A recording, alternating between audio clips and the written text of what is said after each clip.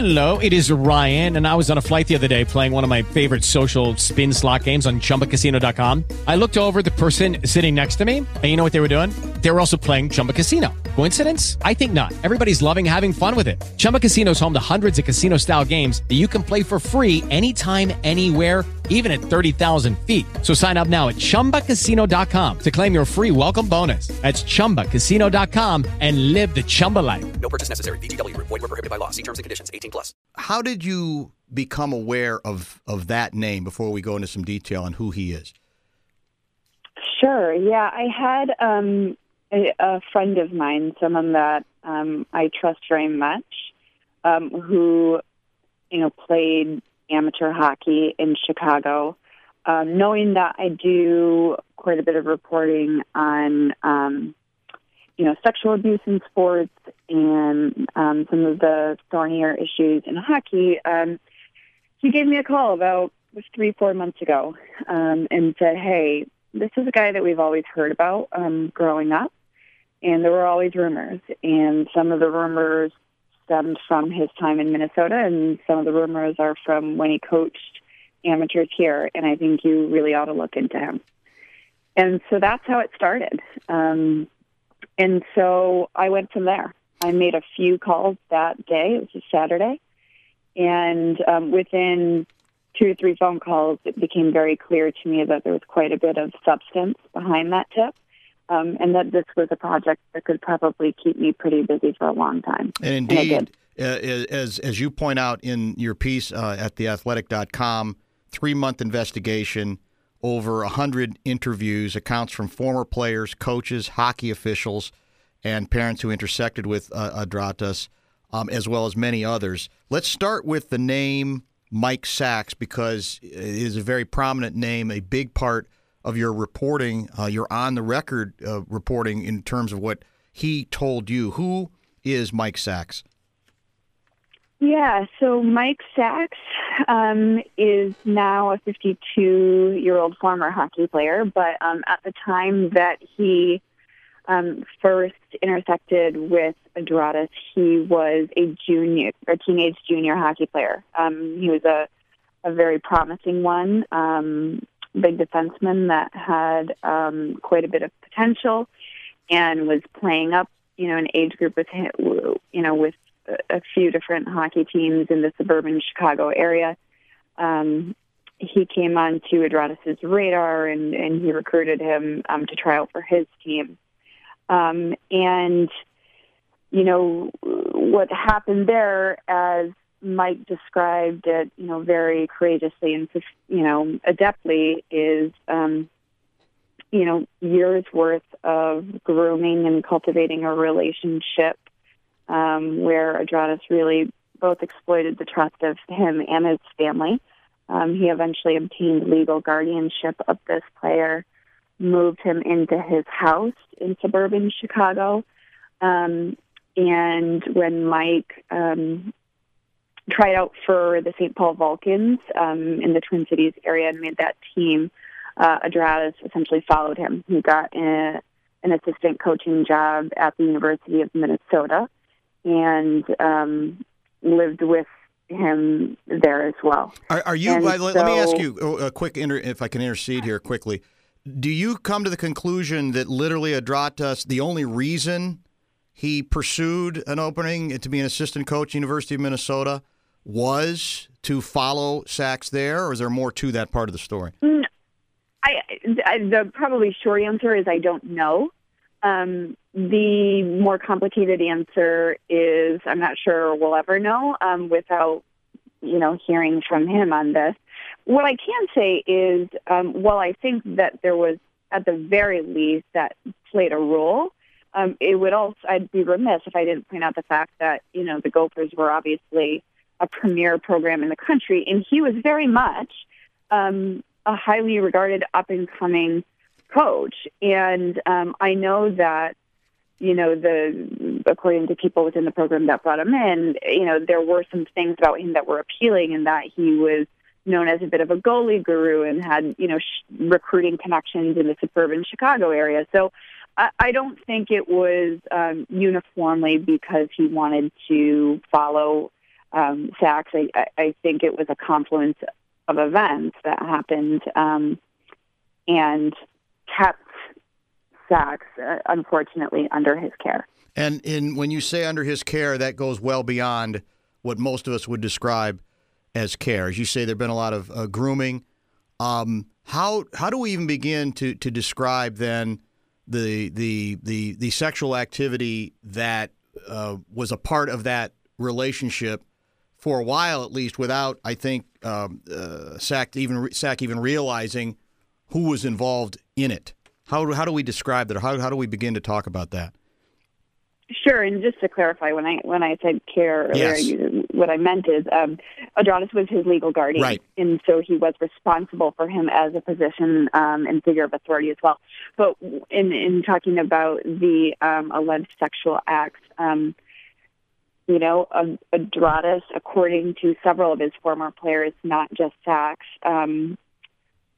would essentially approach these young men, and I don't know exactly how explicit I can be on your show, but would essentially offer to procure a young woman to come over and perform sexual acts on them, provided the caveat that they remained blindfolded, in some cases bound, always in a darkened room, right, and under the agreement that they would not touch her. And, you have to remember these are teenagers, these are kids, and they have a relationship with their coach where they really trust their coach, and they assume that their coach, the coach should ideally be, has their best interest in mind.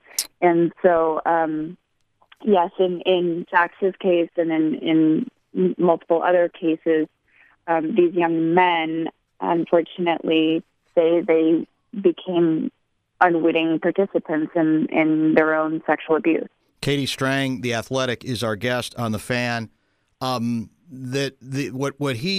Sachs provides to you in detail includes the so-called Sheila, right? In fact, I think this goes back to when they were together in Chicago, that Sheila was the one who would be performing these acts, correct? And that he told you, Sachs told you that that then Sachs is told once he travels to the Minneapolis-St. Paul area, and is followed by his coach, hey, funny break for you and for us, Sheila is going to be up here, was I think going to nursing school, something like that. So Sheila, the so-called Sheila, was following these two individuals to Minneapolis-St. Paul. That's at least what he continued to sell to Sachs, correct? Yes, and that was also that also tracks with stories that other players have told me as well about how he tried to reconcile the fact that this young woman was available to call both in the Chicago area and in the Minneapolis area as well. And you this in great detail, with great reporting depth, talked to several players from the 84-85 University of Minnesota team as well. What did they tell you they remembered about Adrastis and even these sorts of allegations? Yeah, members of that team were, I'd just like to say, exceptionally helpful to me. When you report a story like this, it can be very disturbing, very depressing, but I think the reason they were so helpful is because I think they really, at the time, really were upset on behalf of some of their teammates that were harmed in a really awful way. And as adults, in retrospect, now really wanted to help and stand up for and support that teammate. And that was, really touching to me. I was really blown away by their willingness to help in that way. And what they told me is, this happened under the Brad Butow regime, and right. To a man. I'll also say that they all felt that Brad had no idea about this. And that, but Brad was a very rigid, strict disciplinarian. And so Adrastis kind of created for himself a natural foil role where he was younger, he was more gregarious.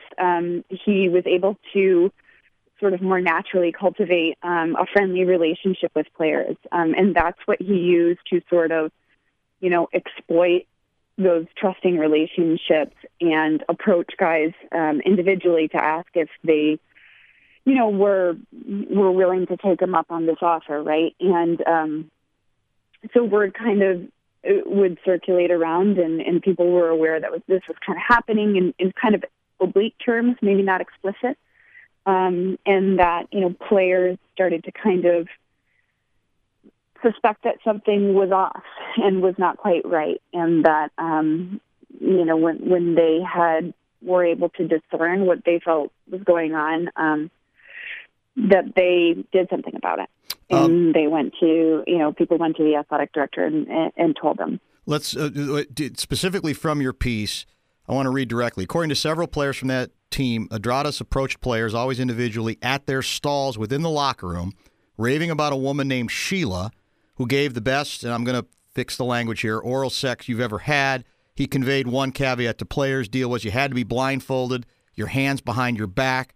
That, to me, Tony Kellen, who was a junior defenseman on that team, told you right away. It creeped me out. Kind of a creepy guy. Always rubbed me wrong. Asked me a couple times, and I said, it ain't going to happen. No one's going to do that to me. And as you say, as you write, then word trickles that Adradas has approached multiple players with the proposition. Some players had taken him up on it, and it created, you describe, or maybe what was described to you by the players as a simmering unease within the team, correct? Yeah. I think they, like I said, they suspected that something was amiss, and that it didn't sit right with them. And so how does word circulate? How does word eventually get to the athletic director at the University of Minnesota at the time, Paul Giel? Two different ways from my understanding, and that's not to say that these are the only two people that went to him, but these are two people that I was able to identify. One was a former, Minnesota hockey player himself, an alum, Kevin Hartzell, who was Mike Sachs' coach with the St. Paul Vulcans. He heard not about Sachs, actually, but about, some players on the team, but promised them that, he'd never betray their confidence. But, obviously being sickened and horrified by what was taking place, went right to Paul Giel and said, hey, listen, this is what's going on. I'm not going to tell you who it is because I'm going to honor that person's privacy and confidentiality and honor my word to them. But you need to know this is going on. And also, Tony Cowan, who, as you said, is quoted in the article, also went to Paul Giel and said, this is what's happening. You need to be aware, and made it very clear that, they did not want Adradas to return. At which point, Giel does what? Tells him that he's got to give him a call and he'll never see him again. So he'll be out of there. So he's dismissed, but there's no, as far as we know, there's no follow-up on that. It's just he's going to go away, go on to the next place, right? That we just want to get rid of him.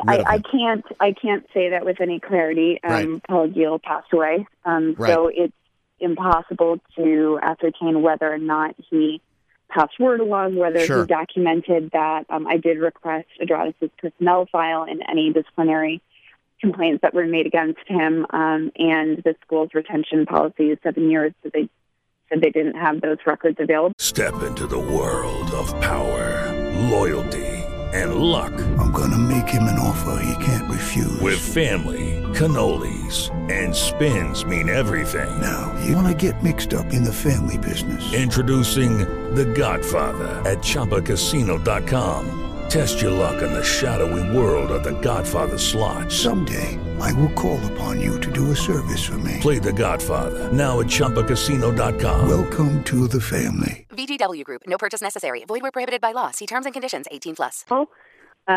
So I don't want to draw conclusions that are based on speculation.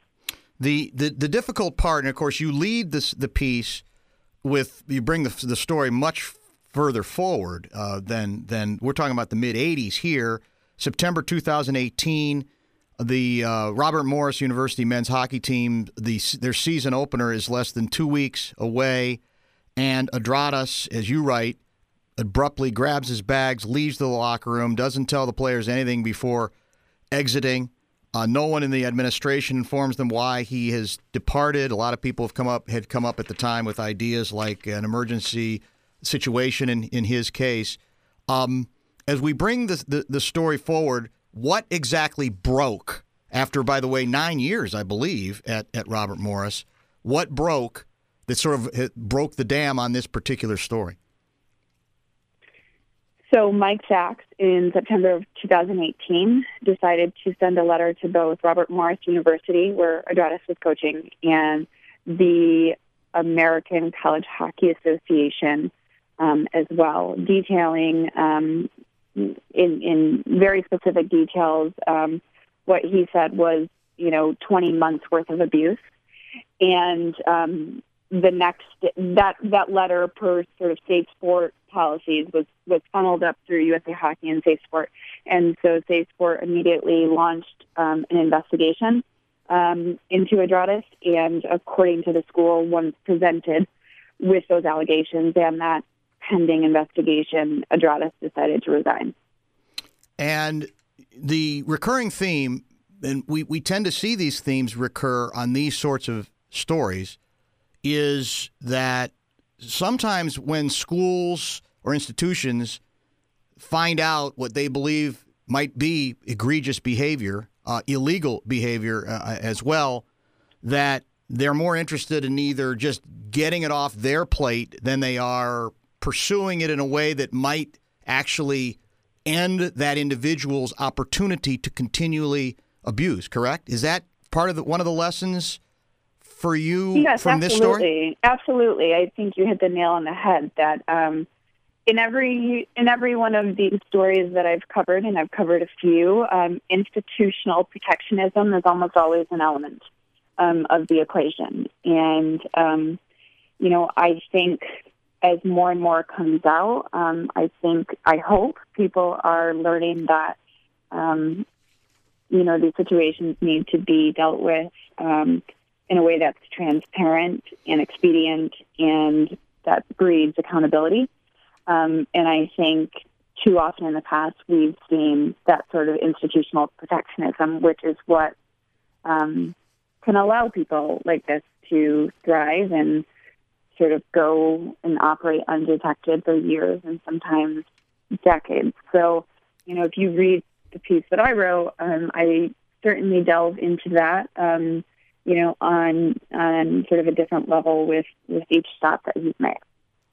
Obviously, you attempted to contact Adradas. Is he saying anything? Has he had any reaction now that the story has now hit the Athletic website? What can you tell us about where he's at right now? I haven't spoken to him since the story ran. We always offer someone in his position the opportunity to respond to any and all allegations, and he did so with a blanket denial. And do we know where he even is? He's obviously not working in the hockey community at this point. Any sort of coaching role? Is that correct? That's correct. I mean, he's currently ineligible from participating in any USA member club or USA sanctioned capacity. Now, there's nothing to necessarily preclude him from running a private goalie school as he used to do, or providing private lessons.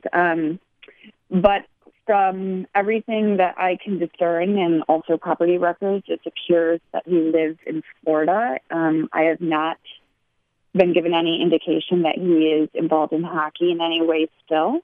So that's probably the best answer that I can provide at this point. And your story, based on your own investigation, we're talking about a pattern that literally spans decades, correct?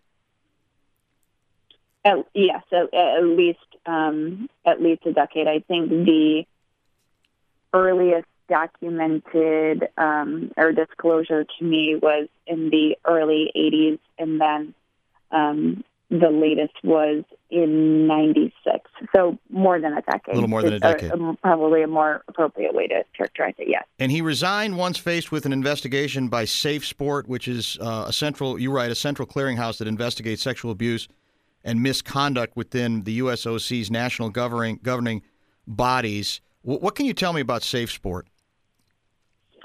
Yeah, so it's an organization that's relatively new, and anyone that's a member of USA Hockey will have had to go through Safe Sport training. They provide materials and training resources to spot, all sorts of misconduct beyond sexual misconduct. But there is a U.S. Center for Safe Sport, which acts as an investigative body, a central clearinghouse, so that any report or complaint made about sexual misconduct or abuse or misbehavior is immediately funneled to them. And so they are tasked with investigating all of those and imposing decisions that lead to discipline ranging from suspensions to permanent bans and sanctions. You also write that that the details surrounding Adradas' exit at the University of Minnesota, for example, that rumors had circulated within what you describe as the insular hockey community for decades. Is that what you learned as well, that there were stories out there without anybody necessarily working to confirm them or get very specific with them, but this stuff was quote-unquote out there for a while? Absolutely. It was very much treated as an open secret about why he left Minnesota and under what circumstances and what the rumor was that he did. And I don't know what sort of due diligence was done on behalf of all of the organizations that hired him on subsequent steps. But to characterize it as an open secret, I think would be fair and appropriate. Where does this go legally, or where can it go legally? That's a great question. And I know that multiple of his former players that have spoken to me have, explored the possibility of criminal charges. However, most of them are outside of the statute of limitations. So that can be a prohibitive factor. One thing I think it's always critical for people to understand, and I always try to stress this, is I think the average age of disclosure for a male is around the age of 50 for sexual abuse. And unfortunately, our statute of limitations laws don't always reflect that reality and serve that reality. And so, they are outside of that statute of limitations. But it's certainly possible that there are others out there who might be within the statute of limitations and might feel emboldened to come forward or report that to someone. I don't know if that's the direction this story will go, but I will certainly be following in the case that it does. We've kept you too long. Just a couple last things. We were chatting with Katie Strang from The Athletic about her extraordinarily well-reported piece on former players, hockey players, saying a Chicago area hockey coach sexually abused them, and there's also a large Minnesota piece connection to this story as well.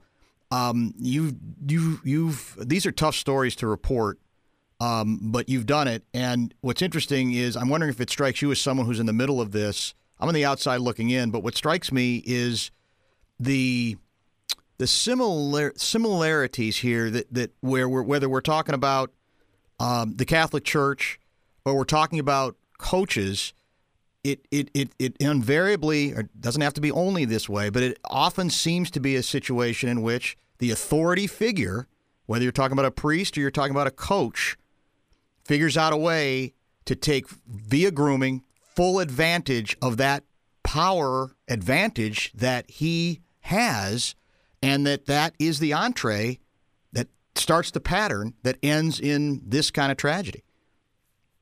Absolutely, and I think that's a really astute observation that you make, and a very critical thing to hammer home. What I try to do in these stories is make it very clear that we do a disservice to sexual abuse survivors and victims when we portray predators as boogeymen. They're not. Oftentimes they look like your neighbor or a teacher or a family friend. And so when we portray them as, the guy in a trench coat that pops out from behind the bushes, we're training people to try to spot the wrong thing. And it's really important for people to understand that it is often people in positions of trust and authority who violate, very important boundaries when it comes to their contact with minors and kids and players. And they're able to do so precisely because of that trust, because of, their cachet within a certain community or infrastructure or power dynamic. That's the true evil of it, no question. Last item for you, because obviously Mike Sachs is very central to this piece, and he was very willing to give you, for him to reveal what he is alleging here could not possibly have been easy. And of course, you mentioned he had sent the letter as well. What is that process like for you as the reporter? What did you observe in him, and how is he doing now? He's doing really well. He's a hockey player. He's really tough. And he's really strong and, remarkably courageous to have done this. And I can tell you that it's been a really long journey for him. But he wanted to do this because he did not want anyone else to endure, the trauma and the pain that he has suffered for decades. And that's what motivated him to come forward. And again, you mentioned the insular world of hockey. You could say the insular world of sports. For individuals, there is the reluctance, I think in part, sometimes of coming forward is the obvious of, people are going to make fun of me, or how did you not figure this out sooner, or what's the embarrassment factor, whether that is fair or not, has to play a part in why sometimes kids like this are reluctant to come forward, right? That they got taken, they should have figured it out, and they're going to be made fun of, which I think makes it all the more courageous that he's willing to lay it all out on the line and to try to bring this individual to some measure of accountability. Yeah, I agree, and I think that was absolutely something that Mike was well aware of, that by doing this, he would subject himself to potential ridicule and shame and nastiness. And what I'm really happy about is that so far today, since the story has published, he's received quite the opposite. He's received a lot of support, a lot of positivity, a lot of compassion. And so I hope that continues. I really do. Step into the world of power, loyalty, and luck. I'm going to make him an offer he can't refuse. With family, cannolis, and spins mean everything. Now, you want to get mixed up in the family business. Introducing The Godfather at ChumbaCasino.com. Test your luck in the shadowy world of The Godfather slot. Someday, I will call upon you to do a service for me. Play The Godfather now at ChumbaCasino.com. Welcome to the family. VGW Group. No purchase necessary. Void where prohibited by law. See terms and conditions. 18+.